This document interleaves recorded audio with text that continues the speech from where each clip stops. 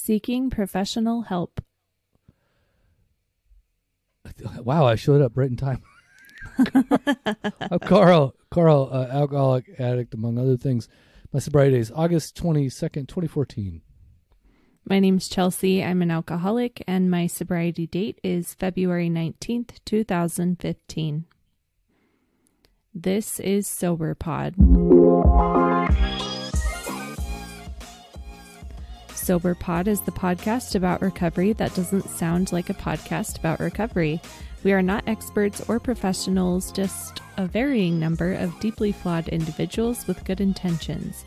If you would like to hear about the 12 steps, check out Season 2 of 2019 for the years-long coverage of 50-plus shows. And it goes without saying, we do not speak for any recovery groups or organizations, and as always, we encourage you to listen in moderation. Listen, yo. Listen up. Yo. Listen to that music. Oh, sorry. Anyway. What are we doing, Chelsea? We're doing Living Sober, right? Living Sober. You can get twice as high. Living Sober. We are doing I'm probably just screaming to the microphone. People's ears are busted. But we are reading the book Living Sober. Oh, we are actually not reading it. We are listening to it on AA.org, where they have it freely available. So if you guys want to skip ahead, by all means, go do that stuff. But we are listening to the book Living Sober, and then we are commenting on it. And this week is chapter 23, Seeking Professional Help, as you heard Chelsea say. And this one's like 6 minutes. But before we do that, we are going to, we have our first listener mail that we have not had somebody actually call in a while, right? Ooh, I'm excited for this. So, I don't know if I just select the audio or not. Let me know. Hold on a second. Let me know if you can hear this. Can you hear that when it just picked up? Yep. Mm-hmm. Okay, so it's going to play. Okay, good. So I listened to it before very quickly. It sounded like maybe this person had listened to a previous episode. So I don't know what they're necessarily going after. It could be like the marijuana, the California topic that we had talked about. It sounds like that's where it came from. Yeah. California Sober. So I think that it was just somebody who was definitely. So again, I want to tell everybody. Yeah, you can go on the website. You look for the leave a voice message on there. It's like third section down on the homepage. You can do that. You can also, if you're using Spotify, I believe you could it does it right in the app there, so you can leave us a voicemail. But so it only gives you a minute. So I just want to let you know that it gives you a minute worth of voicemail. So we're going to play this, and then Chelsea, since I've already heard it before, I'd like to get your initial take on it, like just fresh right off the bat, because I already could tell like I got a resentment building for Todd. Okay, so I just want you to hear this out. All right, here's Todd after listening to one of our episodes. Here it is. Hey there, thanks so much. I've known about your website for quite some time, and I appreciate the effort and ability and energy and your commitment to support people to stay clean and sober. I have been sober over 42 years. It's the single most important thing in my life. And what I have learned is that recovery looks different for everybody. I had a client who was not a fan of 12-step programs, so he goes to church and he lifts weights, and that's his program. I know another woman who meditates and takes anti-craving medications. I know another guy who runs and he sees a therapist. All of those ways are as equally important as someone who attends meetings on a regular basis, and they have found accountability, which is, I think, is really important. And again, recovery. So sorry, he cuts out after a minute. We are not cutting him out. I wish honestly, like I could sit there and hear people share, right? Like that would be great. I would love to hear that. But what it sounds to me like is that he thinks that, I don't know, we said at some point like you need to be 12-stepping or something. I don't think that's the way it went down necessarily. It may have come across that way, but I certainly know people that sober didn't go into program. I mean, I get it. It's what we call teetotalers, right? People who just decided that one day they would stop drinking. Done deal, right? Great, good for them. There's a lot of people who stopped smoking the same way, etc. They all didn't go and do some sort of program. Dude, what all improves your life, good for you. I think where it was coming from is like that. I think it was the California Sober episode. What do you think, Chelsea? Sorry, I was going to ask you to go cold cocking on this one, but I just stepped in.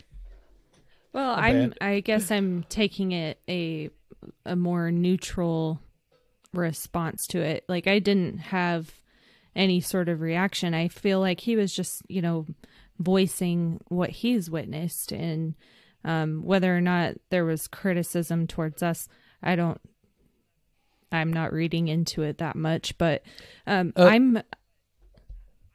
yes. No, go ahead. Sorry. I do, I say all the time that recovery is different for everyone. There is no one size fits all. And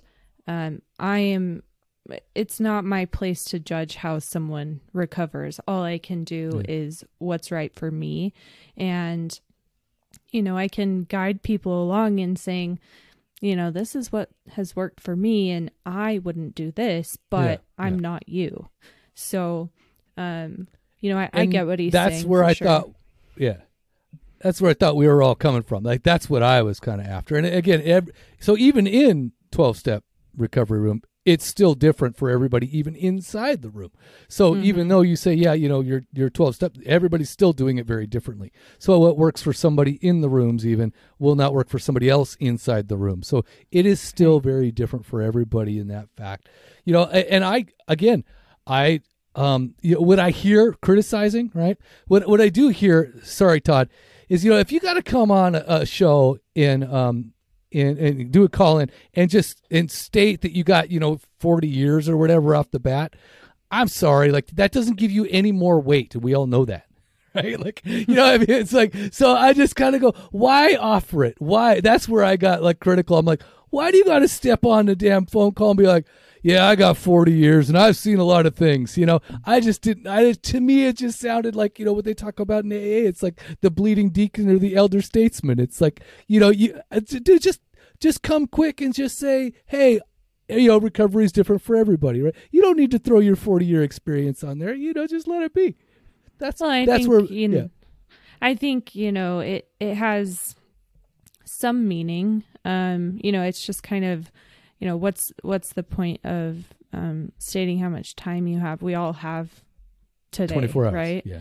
So, again, I'm not really reading into it that much. I appreciate that someone called in and had something to say. And I'm going to get all defensive against it. But that's okay. That's cool. It is super cool. I mean, because the fact is this: it's like you should be allowed to, and we're going to play it regardless. Like, I don't care if you call on your mid fart noises. Like, I'm going to play it regardless. Because honestly, just the interaction alone, we haven't had any interaction from a lot of people. But even though I know from like the stats, a lot of people are listening, and it just seems to me like, I think, I don't know, maybe for me, like I love the interaction. I just love having it. So that's why I say I wish they wouldn't cut him off at a minute, because I would love to hear more about what his point was. And again, I can imagine it was more of the same, right? Which is, recovery is different for everybody. And I totally agree. So I think that that's the whole point, is that I agree with Todd. I violently agree with Todd. And so if Todd was in the room right now, I'd be shaking him senseless saying I totally agree. So, but I can't help but to get defensive. I don't know what it is, man. Maybe it's just that. I'm like, Carl, whoa. I got 40 years, it's that thing, it's, you can just go, all right, dude, like you throwing down your 40 years, like, you know what I mean? It's just something about it for me. It's just like, just made me jump back. That's all. And you know but what? I think also it's important to remember, though, that we are, I don't want to say we're biased, but like what has worked for us is a 12-step program, you know, and we're upfront about that. We're not trying to like tell people you have to do AA. It's just, that's the experience we have. But not only that, is that it's, I think, there's one of my favorite speakers, he says it's the last thing I tried and the first thing that worked. And that's my experience in this regard. Don't think that I didn't try these other things. Don't think that I don't have like 12 other self-help books sitting on my shelf. Don't think, you know what I mean? Don't think, there's this,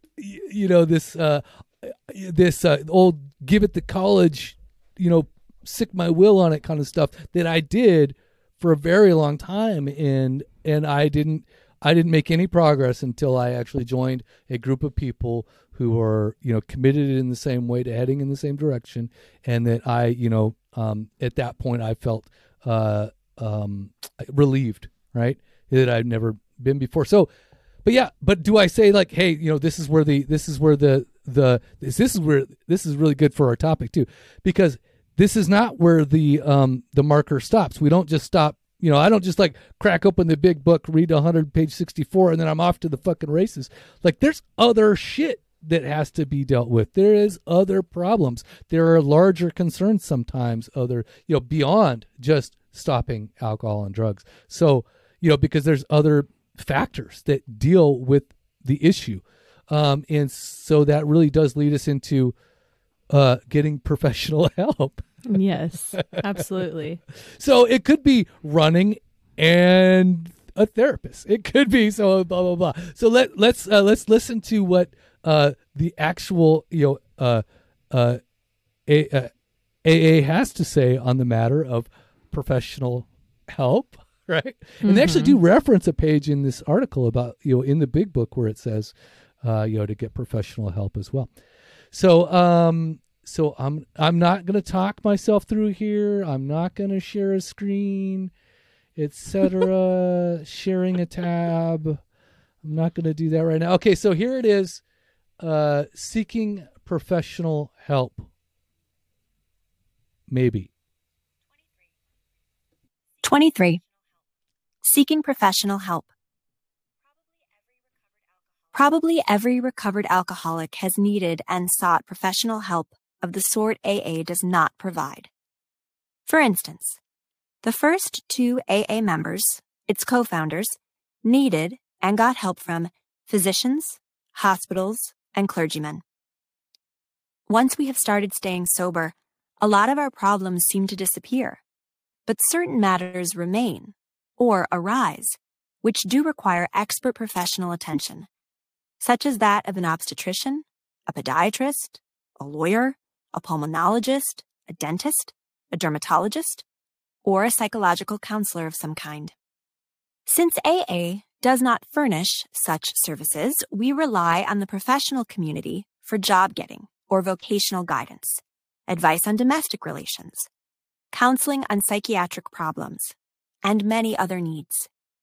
AA does not give financial assistance, food, clothing, or shelter to problem drinkers. But there are good professional agencies and facilities particularly happy to help out an alcoholic who is sincerely trying to stay sober. One's need for a helping hand is no sign of weakness and no cause for shame. Pride that prevents one's taking an encouraging boost from a professional helper is phony. It is nothing but vanity and an obstacle to recovery. The more mature one becomes, the more willing one is to use the best possible advice and help. Examining case histories of recovered alcoholics, we can see clearly that all of us have profited, at one time or another, from the specialized services of psychiatrists and other physicians, nurses, counselors, social workers, lawyers, clergymen, or other professional people. The basic AA textbook, Alcoholics Anonymous, specifically recommends, on page 74, seeking out such help. Fortunately, we have found no conflict between AA ideas and the good advice of a professional with expert understanding of alcoholism. We do not deny that alcoholics have had many unfortunate experiences with some professional men and women, but non-alcoholics, since there are more of them, have had even more such experiences. The absolutely perfect doctor, pastor, or lawyer who never makes a mistake has not come along yet. And as long as there are sick people in the world, it is likely that the time will never come when no errors are ever committed in dealing with illness. In fairness, we have to confess that problem drinkers are not exactly the easiest people to help. We sometimes lie. We disobey instructions. And when we get well, we blame the doctor for not undoing sooner the damage we spent weeks, months, or years wreaking on ourselves. Not all of us paid our bills promptly, and time after time, we did our best to sabotage good care and advice, to put the professional person in the wrong. It was a cheap, false win, since in the end, it was we who suffered the consequences.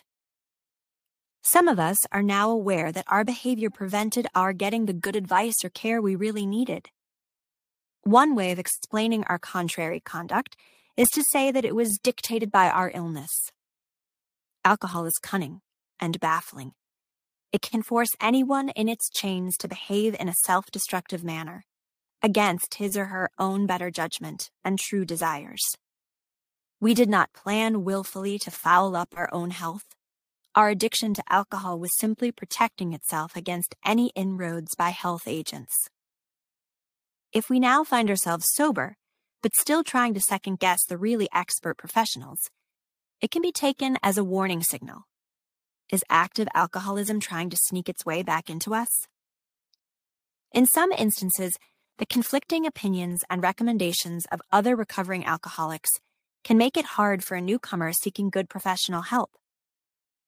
Just as nearly every person has a favorite antidote for a hangover or remedy for the common cold, so nearly everyone we know has favorite and unfavorite doctors. Of course, it is wise to draw on the large bank of accumulated wisdom of alcoholics already well along in recovery. But what works for others isn't always necessarily what will work for you. Each of us has to accept final responsibility for his or her own action or inaction. It is up to each individual. After you have examined the various possibilities, consulted with friends, and considered the pros and cons, the decision to get and use professional help is ultimately your own. To take or not to take disulfiram, antabuse, to go into psychotherapy, to go back to school or change jobs, to have an operation, to go on a diet, to quit smoking, to take or disregard your lawyer's advice about your taxes. These are all your own decisions. We respect your right to make them, and to change your mind when developments so warrant. Naturally, not all medical, psychological, or other scientific experts see exactly eye to eye with us on everything in this booklet. That's perfectly okay. How could they? They have not had the personal, first-hand experience we have had with alcoholism, and very few of them see as many problem drinkers for as long as we do. Nor have we had the professional education and discipline which prepared them for their duties. This is not to say that they are right and we are wrong, or vice versa. We and they have entirely different roles and responsibilities in helping problem drinkers. May you have the same good fortune in these regards that so many of us have had. Hundreds of thousands of us are deeply grateful to the countless professional men and women who helped us, or tried to. I love it, how it says that we have different roles and responsibilities in helping problem drinkers. I really like the idea there because it it's like, because we don't all know every answer to everything. I think it's always it's a group effort.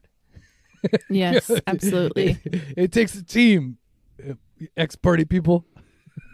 So, for sure. And you'll hear, like, if you ever go see a doctor for addiction, at least in my clinic, there's always a reference to, seeking outside support, like AA meetings or therapy. It's never just I'm all you need and that's it. Mm-hmm. Anyone who really works with those who have addiction know that they can't solve the problem themselves. It requires multiple different people and things and programs and whatnot. Yeah, and everybody's got a specialty and everybody's got a part to play. So Mm-hmm.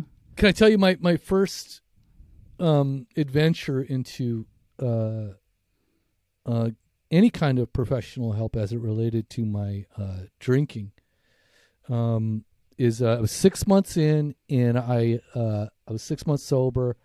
Keep in mind, I was shitting blood for a long time, and I was really afraid to go to the doctor and be honest, because I was never honest. Mm-hmm. I was like, I was never ever honest. I was like, you're like, how much do you drink? I'm like, 2 drinks, always 2 drinks. Mm-hmm. I never was truthful. And then so I had a pretty cool doctor, and so I was like, I made an appointment, and then as I made an appointment, I thought I was going to be able to tell this cool doctor like all the shit, right? And then he retired literally like 2 weeks before I got in. Oh, no. And so I thought like, fuck, now I just still got to do it. You know what I mean?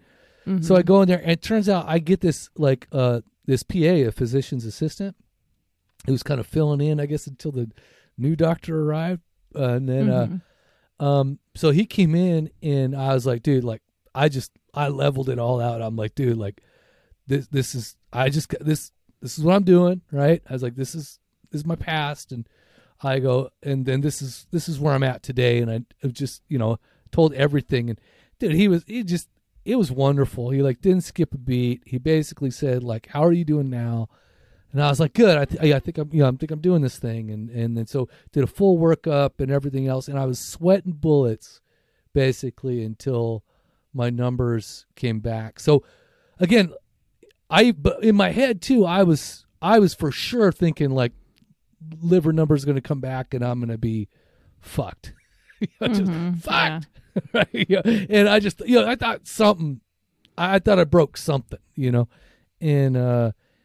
then everything came back clean, and I just was like, I couldn't tell you like how relieved that felt, because after the 15 years of real heavy drinking that I was doing, I just couldn't imagine that and who knows like where that leads me to today. But what I do know is that gave me like some real big hope, and then an even more like drive to not pick up again, because I was like, oh yeah, like I felt like, oh, I just dodged a grenade. Like I didn't dodge just a bullet. Like I felt like I did not, dodged like a nuclear bomb, So so that was my first kind of step into getting professional help in terms of my thing. You, by the way, you're kind of like the first line of defense for a lot of people in that regard, right?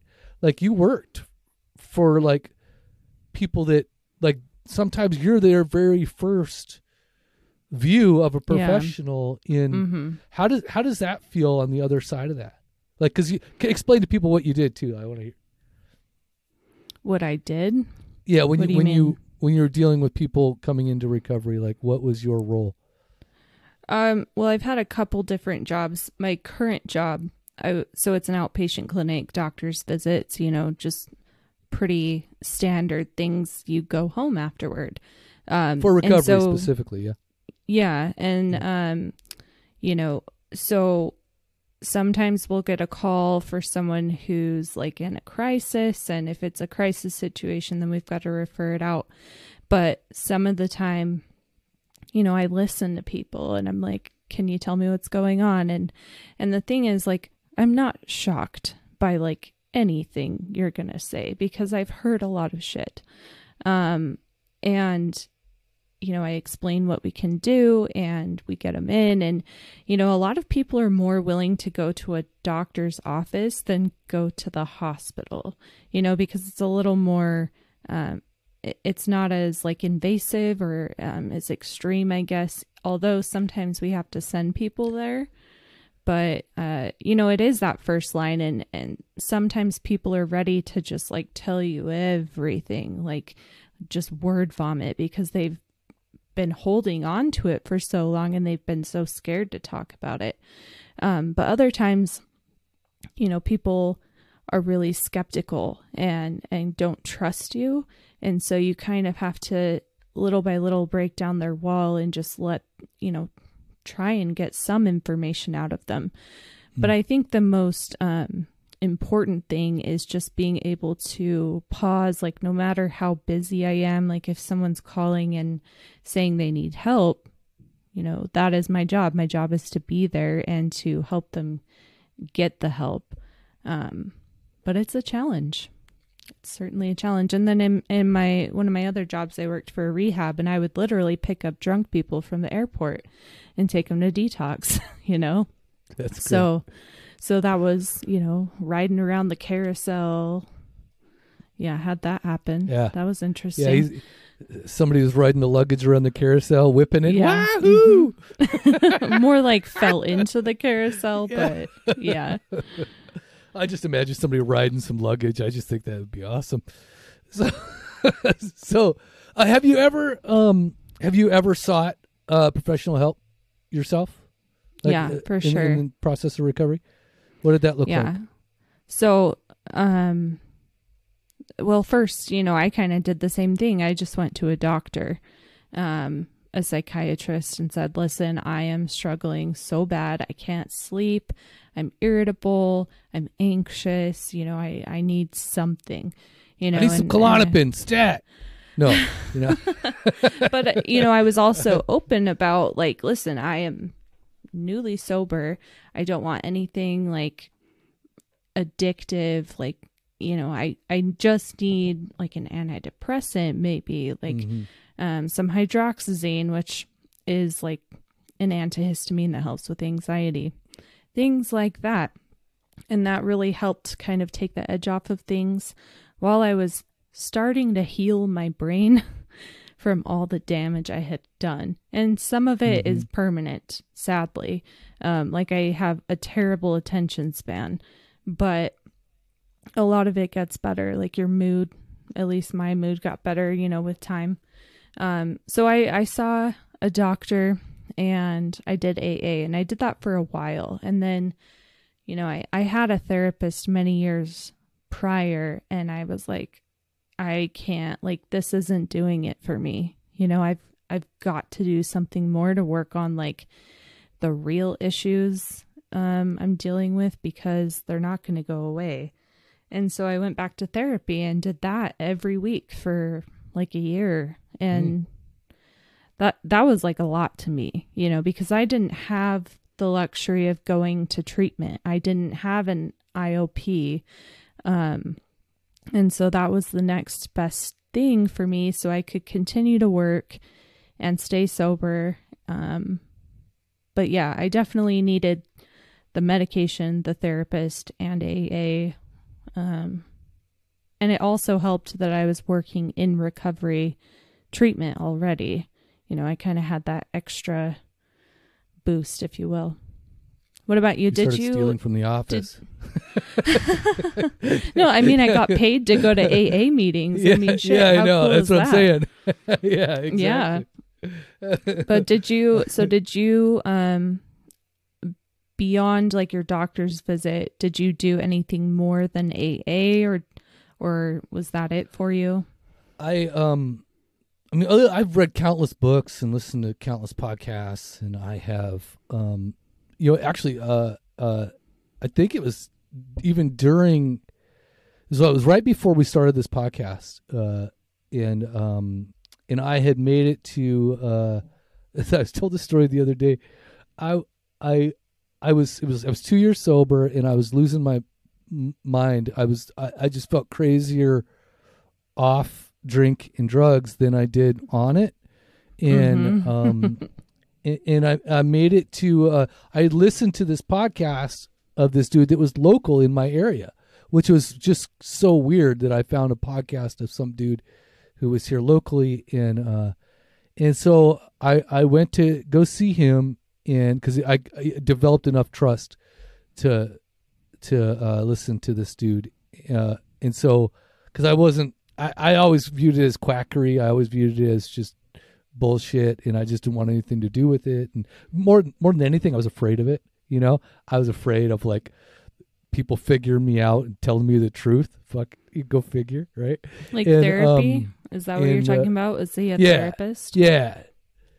So I went to go see my first therapist, and then and so like I said, I was 2 years sober, and it was just one session, and I broke down. You know, I was crying. Because I was having such a hard time with relationships and my family and my wife and work, and just everything was just not cool, right? You know, as far as I was concerned. And then it was like after I'd done blabbering and, you know, blah blah blah, and I was just vomiting like my entire history, my whole life, like for an hour, and it was almost like a fifth step except worse, right? So and then at the end, what I really love is he turns. So he's writing me a prescription, right? And for like Effexor, and I really didn't want a prescription, to be honest, but I loved it. He's writing a prescription, and before he hands it to me, he goes, and how many days sober are you again? Right? And I am like 2 years, motherfucker. Like, you know what I mean? Like but I knew that none of my responses or actions in that moment were reflective of anybody that had 2 years sober. You know, I was literally, I think that's where I kind of had another bottom, you know, is I was like in there with the therapist. And so he prescribed me Effexor, and I went to take that, and that was like on a Thursday or something. And it was really weird. So like 2 days into taking it, and I kind of felt disconnected. I felt disconnected from reality. This is my personal take now. I just want everybody to hear that. It's very personal. And there was like a voice in my head basically that said, like, if you continue to take this, you'll be on it for the rest of your life, or something like that. This thought that I had about it. And it just didn't sit right with me. And also, like, on a Saturday, I was really disconnected. My family was sitting down for dinner, and everybody was like laughing and having a good time, and I was not a part of what was going on. Like, it was just like that. There's like suddenly there was like a veil between me and everybody else, and it just did not feel right. And so Sunday, I make the decision that night. I took it again because I didn't know if I should continue to take it or not. I don't know like what the rule was. I just knew that I needed to like call my doctor and tell my doctor that I didn't feel right taking that. And I said it was okay to quit, because I had no clue about that stuff, you know. And I didn't know if they needed to come down from it or what. I'd only been on it for like 4 days, but he's like, no, you've only been taking it for 4 days. Just stop taking it. You're fine. Just, you know, whatever. And here's the thing. I have to say this outright. The reason why I was doing that is because I still wanted something to fix my brain, right? And I went to a professional, and the professional said, you know, here's a prescription. And I was willing to take it because a professional prescribed it to me, right? And that's all that there was to it. Like, I was like, I don't know any better. He's a professional. I'm going to go and listen to the professional, right? Mm-hmm. And then I thought, well, at that point, I'm like, I don't really want to be on this stuff. This is not something I want to do. And so I said, this is what I really said to myself, is like, I'm going to stop taking this, but it's an option, right? Yeah. It's definitely an option. But you know what? I'm really going to try first? I'm really going to double down, and I'm going to eat right. I'm going to exercise better. I'm going to get more sleep. I'm going to do more work in program, right? Like, I'm going to get to some of the more issues that Carla's dealing with. And I'm going to go back to a therapist, right? Like the one that doesn't, on the first visit, prescribe me medication, right? Mm-hmm. Get to know me first and then prescribe me. And then, you know, and I was talking to somebody else about it, and they were like, did you ask the therapist how many of his patients are on medication? And I was just like, no, but that would have been a really good question to ask, right? Like, to a therapist, like, how many of your patients do you prescribe, you know, medication? Because kind of dictates like what you're going to get from that person. So I actually went to go see a therapist after that. and after I joined ACA as well, right, started to do more work, and I only saw him like 6 times or something. But the thing is I was like, first of all, let's get this straight. I'm not taking medication right now until you get to know me, until like we decide together that that's something that we can do. And he absolutely was cool with it. He was like, yeah, like we'll go along and blah, blah. And I think by the 5th time or whatever, he was like, the work that I was doing in ACA, the work that I'd done in ACA, the discussions that we were having, it was like, he was almost to that degree where like, he was going to pawn me off on somebody else. He was like, no, I think you could need to do like EDMR or whatever, right? Like additional therapy for that stuff, for the PTSD stuff. And that was about as far as I've gone, honestly, with any, I mean, that's the entirety of my professional experience in terms of getting involved or seeking professional help, that kind of a thing. I haven't really pursued it. I think it's great that you went through a whole year of therapy, you know, and that kind of stuff. Like once a week for 52 weeks would definitely, you know, turn some screws, you know? Yeah. So I think you have way more to share on that than I ever would. So I'm more interested to hear about your experience. Well, I think the therapy was really beneficial. And fortunately for me, I knew this therapist, like she basically knew my whole life, my whole background, because I started seeing her when I was 14, I think. And when I got sober, I think I was like 24. And, you know, I'd see her here and there, but, you know, I told her I had gotten sober and I was really struggling and, you know, relationship issues, self-esteem issues, all of that stuff. We really just dug into it. And I think maybe some of the resistance to therapy is people don't want to examine those things. Whereas I didn't necessarily want to, but I knew I had to because it wasn't going away. And, you know, it's a process. It's not something that you meet with the therapist one time and you're like, I know exactly what I need to do, because then something else happens and you're like, fuck, like I did it again, or I don't know how to deal with this. Like, you know, and it's a progression. And, you know, we've maintained that relationship and I go to her when I need her now. You know, it's not an every week thing. But if I needed to, I know I could do that. I really feel like she helped me understand why I was going through the range of emotions and feelings I was at that time. You know, just my brain chemistry is all out of whack. And also I had a lot of like stressors, and, you know, I was living with someone who was still drinking, and like that was a challenge too. But, you know, as my, progress in therapy went on, I started gaining more self-esteem, more confidence, started doing things that were healthy for myself and made me feel good about myself. And eventually, like, you attract that stuff, you know, you attract good things when you are doing what's right for you. And, you know, I also had to set some boundaries, which I suck at still. But the boundaries I set really changed the course of my whole life. You know, I set a boundary with my then boyfriend that I can't be with you if you're going to continue behaving this way, drinking this way. And I'm okay with that. And, you know, he made the choice to hop on board and be supportive, and that's great. And I know that's not the reality that a lot of people will experience. You know, I'm very fortunate that that was my outcome. But I had to be prepared to walk away from that if, you know, for my own like health, you know, my own mental health, my physical health. I had to be able to do what was right for me. And therapy helped me get to a point where I wasn't terrified of doing that. I was, you know, and I talked it through. So I'm all for therapy, honestly. And I know that there are some people I've seen who use it as a crutch, you know, like they hold on to therapy a little too long.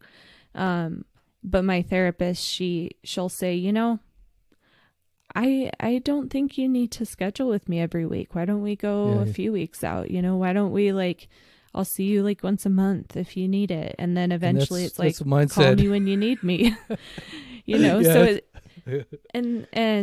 my mom, she's a therapist, funny enough.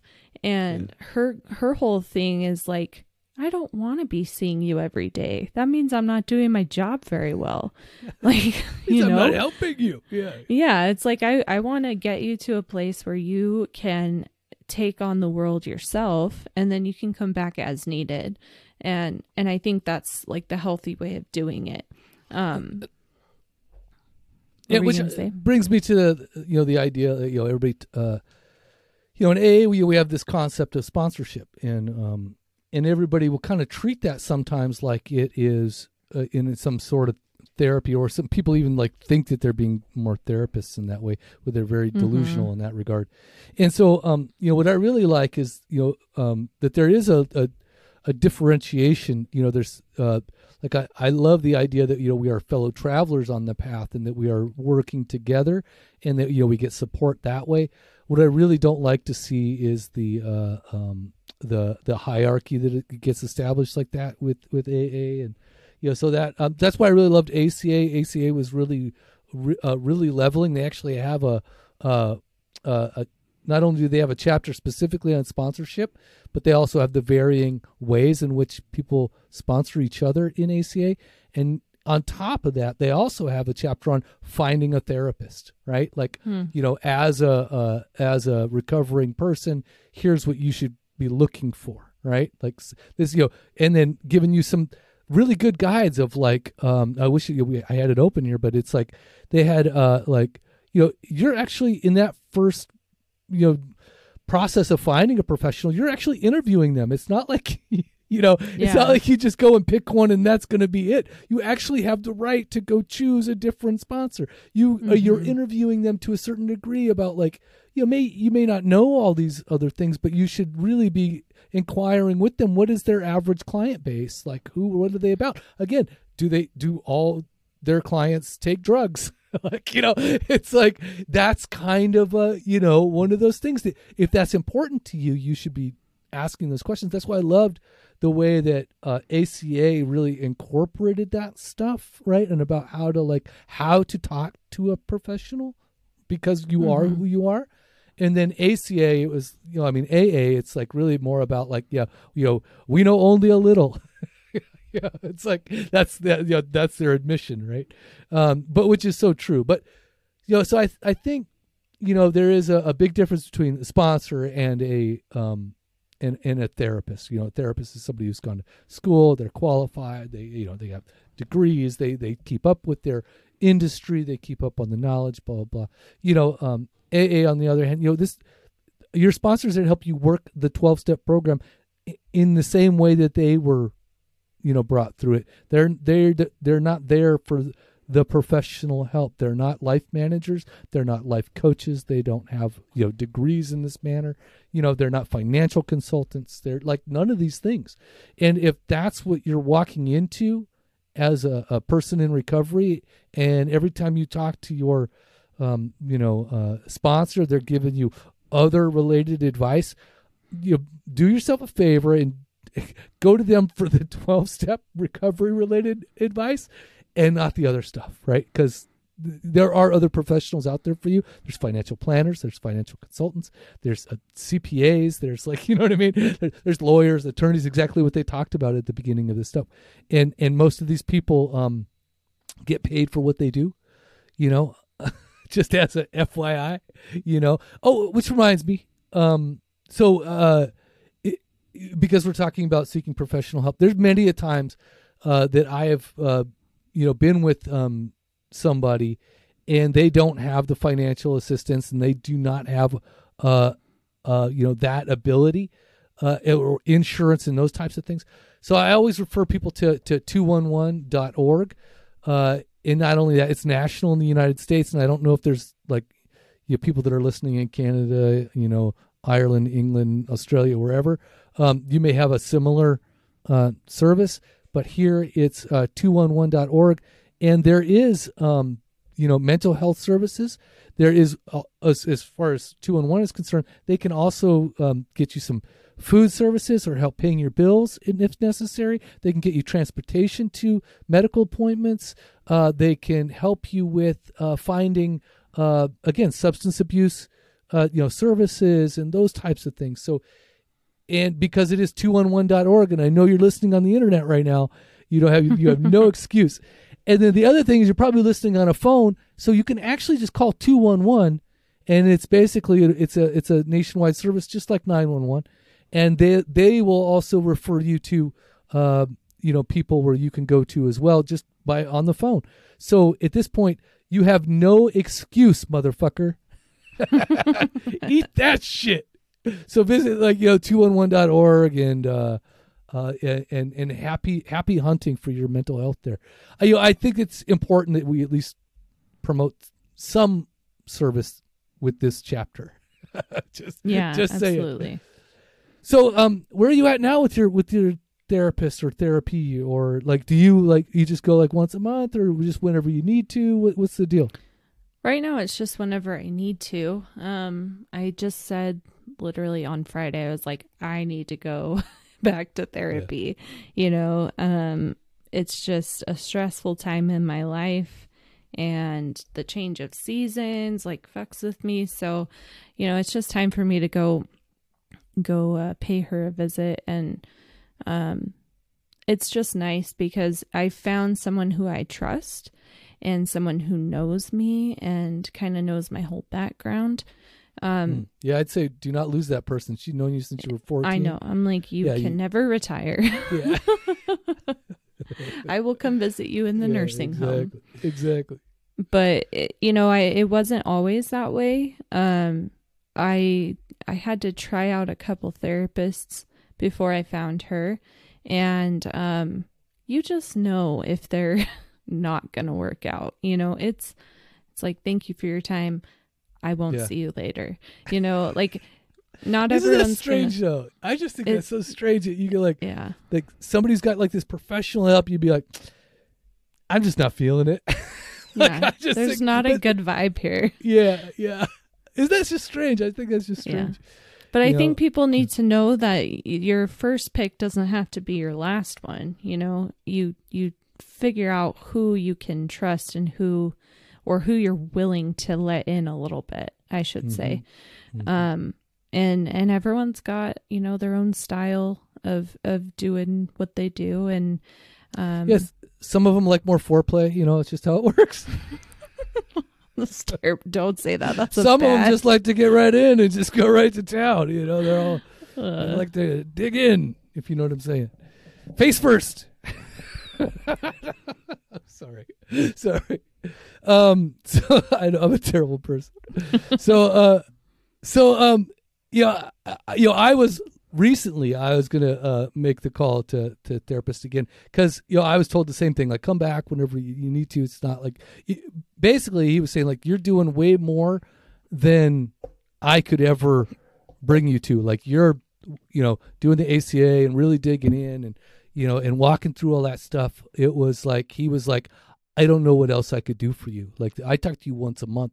By the time he talked to me, it was I was already pushing on others, reading all these other books and figuring out, I was telling him what complex PTSD was. It's it was just really strange. He was like, what did he say? At one point, he's like, well, at this point, you know more than I do. And I was just like, damn it. Right. But I really did like the dude in a lot of different ways because he really did help me. There's a lot of blind spots that I have that he was definitely seeing. And and then more recently with my job loss, I needed to I felt like that played a mental game on me for a while that I felt like I needed to check heads with, and so I have some residual stuff left over from all that too. And I don't know, maybe I'll deal with it in terms of as time goes on, but I thought definitely I had to give him a call. So that was one of the things that I'd planned to do for the future. So maybe this episode's a good reminder of that. Maybe this is one of those spiritual things. So go back to therapy. Yeah. Come back. So so what, anything more to offer on this topic? I think that we I mean there's other things like relating to like, you know, that we didn't talk about, taking antabuse, for instance, or, you know, medically assisted, you know, detox, and, you know, there's all these other things that are kind of all part of it. And, you know, and again, I guess it goes to our caller, Todd. Thanks, Todd. But it really is an individualized thing, and you do, you know, you can get. I would recommend to anybody who's going to detox, first and foremost, that you go to your doctor, that you talk to them about, you know, your habits. You be honest, like what you've been doing. You know, get medically assisted detox. Period. Even if you think that like, I've just been a nominal drinker, right? Because it can be dangerous, and it can be it can be hazardous, basically, at that point. So so that you want to be supervised when you're going through that stuff, and you do want to be let's just say you want to be brought down easy and not have a crash landing. Let's just say that much. So I would recommend for anybody who's thinking about quitting or stopping, you know, to go through that process. Wouldn't you say so, Chelsea? Absolutely. In your own personal opinion. Absolutely. Don't do what I did and just, you know, white knuckle it until you, you know, because that's dangerous. It really is. Yeah. You can die. You can die from it. Like, fortunately, I haven't been a witness to anything like that. But, you know, usually we're in the business of helping people avoid that. So it's, you know, you're going to have to try and find what works for you. But if you don't know where to start, a doctor is a good place to go, because they can give you referrals. They can, you know, give you medication if needed to help you withdraw or prevent cravings, you know, whatnot, or prevent relapse. You know, there's options like that, but, you know, do all the things. You know, why not do all the things? Why not try each thing? You know, you may be surprised that you love therapy, or you may be surprised that, you know, you've suffered from anxiety your whole life, but you didn't realize you were self-medicating. Mm-hmm. You know, and then AA, of course, like you can hear all about AA, but until you go and experience it, you know, not just one meeting, but maybe different meetings, how are you going to say that you know, you don't like it? You could do that with anything that's healthy for your recovery. Yeah. And that involves like, you know, SMART, Refuge, you know, whatever it is that you feel, you know, SMART recovery or Refuge recovery, whatever it is that you feel that is going to do the thing for you. You know, it's like, I considered SMART because of the whole, you know, the God aspect in AA, which I didn't ever want to tackle that mess ever again. I just thought, you know, blah, blah, blah. So I consider there were no local meetings in my area that didn't meet. They like, I don't know, maybe they had met at one point and stopped meeting. I called around, blah, blah, blah. So I just kind of gave up. Right. But you know, if you now today's, Jesus, like there's Zoom meetings everywhere for this stuff. So you're bound to find something like that. But yeah, that's kind of where, I was willing to do just about anything, and that involved going back to AA and sitting in the rooms and, you know, hearing all the same stuff again that I absolutely did not want to do. But I also just wanted to be sober. Like I didn't know how else to do it, you know? So I was like, okay, whatever. And just like you, I felt like I didn't have the luxury. Like I had a family that I had to support. I had work that I had to continue. I couldn't take that time off. But at the same rate, it's like, I was also afraid to go into treatment. I was deathly afraid to do that. And so part of it, and I did detox on my own, and I do not recommend it. I was having hallucinations and audio hallucinations as well. I had like a black demon wake me up in my sleep and shit. It was just fucking just freaky shit. And it took me a long time to kind of adjust and again, not be able to sleep and all those other types of things that were going on. But yeah, I would not recommend doing that in that way. But I don't know what I was going to say. But other than that, you know, seek help, ask for help, receive the help, and yeah, try it all. Right? Yeah. Honestly, like yeah. it's so like I felt like such an idiot for waiting as long as I did to Yeah, me too. get the help. You know, Mm-hmm. it just, and like even asking for my sponsor to be my sponsor, I was like, damn it. Like, why did I wait an entire year in misery when I could have had someone to confide in, someone to talk Yeah. to? You know, why did I put myself through that? You know, I just made it harder on myself. And so I would, you know, it's called help for a reason, right? They're helping you. Like, honestly, don't make it harder on yourself. You're already like trying to fight a really hard battle. So, you know, ask for help, accept help. Don't be too good for it, because I'm not above it, you know, at all. Well said. Absolutely well said. I think, you know, I couldn't say it better, so I'm just going to shut up. Yeah, but yeah, I again, nobody would want to do this thing if we were all just sitting around all staunchy and not having jokes and not having a few good laughs about it. But at the same rate, it is very serious. You know, we joke a lot on the show, and we definitely, you know, we're like lighthearted with it, and I do appreciate that. You know, that's the power of laughter. Really brings you up to a whole different level. But again, this is very serious stuff. You know, I always thought that I was only hurting myself, so why should I bother extending? And if and when I the difference was when I got sober, and then when I saw other people around me healing that I thought were not impacted by my actions, right? You know, I was only hurting myself, don't you know? But how come when I got sober and I started to heal, then I saw them healing? Do you see what I'm saying? It's like, so I really wasn't just impacting, you know, just little old me, you know, my family, hell, even my own dogs were involved in that process, you know? And that's how, when I see that stuff today, I know that it does matter. And I know that if you're out there actively using, you are hurting other people. You do need help. Accept it, receive it. See, here again, I'm just trying to say exactly what you said, but you said it more succinct. I brought dogs into it, you know. I made it all about me again. God damn it.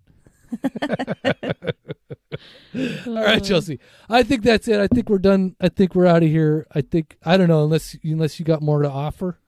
You got more to offer? No, I would just say join SoberPod Live, which is our group on Facebook. Look at you going right into the pitches. Bam, bam, bitches, she got you. Now go to Facebook.com/groups/SoberPod, and you can see Bang and Bod Phil on there, who does his exercises, I believe, every Saturday morning. We've got some people posting inspirational quotes. And, you know, it's a good place to go just if you want support, or if you want to see something funny. Don't forget, you can see Mike on our stream constantly posting stuff about yelling at people all the time. He's running around like this, like, he's got a lot of energy, man. But, man, he's just yelling at people. I just tell him to stop yelling at people because they're going to stop listening. He's motivational. You know, he's got to yell it. He does, man. He's got that motivation. He's got that, you know, he's also got that, he's got a really good spiel, right? You know, so, he's just really out there pumping it. So you can go there to see that stuff. Also, don't forget about our SOS meetings, which, you know, again, V, you know, I didn't make it yesterday's because I had a function. I had a work reunion that I was going to. That's a whole nother story I could do a whole episode on just work reunion, going to an old work where we all worked, a reunion for that stuff. It was, again, this is where I would be. I treated it like a cruise ship when I quit, and then because I start drinking at like 10 o'clock in the afternoon, and like, you know what I mean, and I'd be like just drunk as fuck, like walking by, just unplugging people's computers and shit, and being like, "Oh, my bad." I'm like, there they are, like, you know, 2 hours of work just going down the tubes and stuff, and there I'm just running around like it's like I'm in high school, man. It was just terrible stuff. So so you can imagine how much humility I had to have sitting in a room of those types of people. I thought I'd get business cards with pre-printed apologies like a men's cards or something, like, yeah, okay. I know I was an asshole, please forgive me, or something. I just thought that'd be I cute. want one of those cards to hand out. So I don't know what I was going to say. Oh, the SOS meeting. So I didn't make it to I didn't make it to the SOS meeting, but V and her posse. I mean, it is so freaking awesome. It's so warm. It is, like I just said, like in the last podcast, it was just so homey. Like, so I hope that other people made it there on Saturday. If you did make it there, awesome. Thank you very much for supporting V in her efforts and endeavors, because it's sweet. I love seeing stuff like that has that super homegrown feeling, and it just like kind of grows on its own. So she's really carrying that torch for that thing, and I really love it. What else? Oh, I'm going to start knocking off sooner than later all the old podcasts and turning those into subscription episodes. So you're going to need a subscription to listen to those things. And I'm telling you all right now, if you've ever thought I need to binge SoberPod, you better start now. Because for every one that we put up for the free starting at this point, one is going to go into the subscription payment. How does that sound? Just Sounds has like to a happen. plan. We need to pay the bills here, yo. And if you haven't noticed, there are no advertisers on this episode. Just saying. Mm-hmm. We get advertisers. I'll start releasing somebody. I'll take these episodes and not hold them hostage. How does that? Take the handcuffs off. You're free to go. You're free to go. You've been paid. You've been paid to leave. Yeah. So I think that's what we'll do too. Plus, some of that stuff is kind of old. It's outdated a little bit. So if you really want it, you can pay for it, I guess. Other than that, that's all we. Oh, you got one more? We are a part of the FIRE network, the Friends in Recovery Enterprises. So we're just looking for, well, why don't you explain it, Carl? You're better at explaining it. We are looking for people who are content creators in recovery, who, if you are doing I don't care if it's like a magazine, I don't care if it's a blog, I don't care if it's an app, another podcast, a video podcast, or, whatever it is. What do they used to call them? Video podcast? Vlogs. Yeah. So if you got something like that you do like every day, I don't know. So there was a dude that was for a while doing like a daily reflections kind of a thing. So he just record his daily reflections or whatever. Just do like a little 5-minute short, whatever it is. If it's recovery related and you are creating it yourself and you have the rights to this information, or to this content, then please, we want you to be a part of the network, because really we want to just start supporting each other. We want to kind of create more of a group or conglomerate of those things. And then we can maybe start sharing resources or helping each other in terms of content, appearing on each other's stuff, whatever it may be. That's what we would like to get going. But first, we got to know about you. We got to know that you exist. Got to know that you're alive. And then you can be part of that FIRE network, which, by the way, the FIRE network is basically, it's nonprofit. So they're starting to do that as well. So you'd be kind of joining like a nonprofit environment. So that's part of that process as well. It's kind of a cool deal. Just want you to get on board and help out, just like we're all doing, right? Be of service, motherfucker. Is that too harsh? No. Sounds about right. That's all that I got. Thank you for giving me the conch. I guess we're done. Yeah. I guess we're done. Is that it? That's it. What do we say when we're done? Well, I say deuces. And I say, I gotta come up with something to say. I like stay active, stay sober. The first thing I kind of wrote for SoberPod, but it just doesn't sound. You know what I mean? You got a cool thing. I got old guy shit. I got stay active, stay sober, stay around. Write in. Tell us what Carl should say at the end of the episodes. Yeah. Hey, what are you young motherfuckers? I want a voice message. I want people to actually.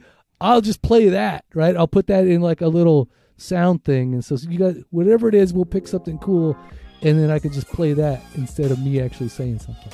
That would be kind of cool. I could have a little soundboard of people, you know? Just pick 'em. Gotta sound cool, though. Can't be all this, like, old guy shit. Just say. All right, that's it. Stay active, stay sober. See ya.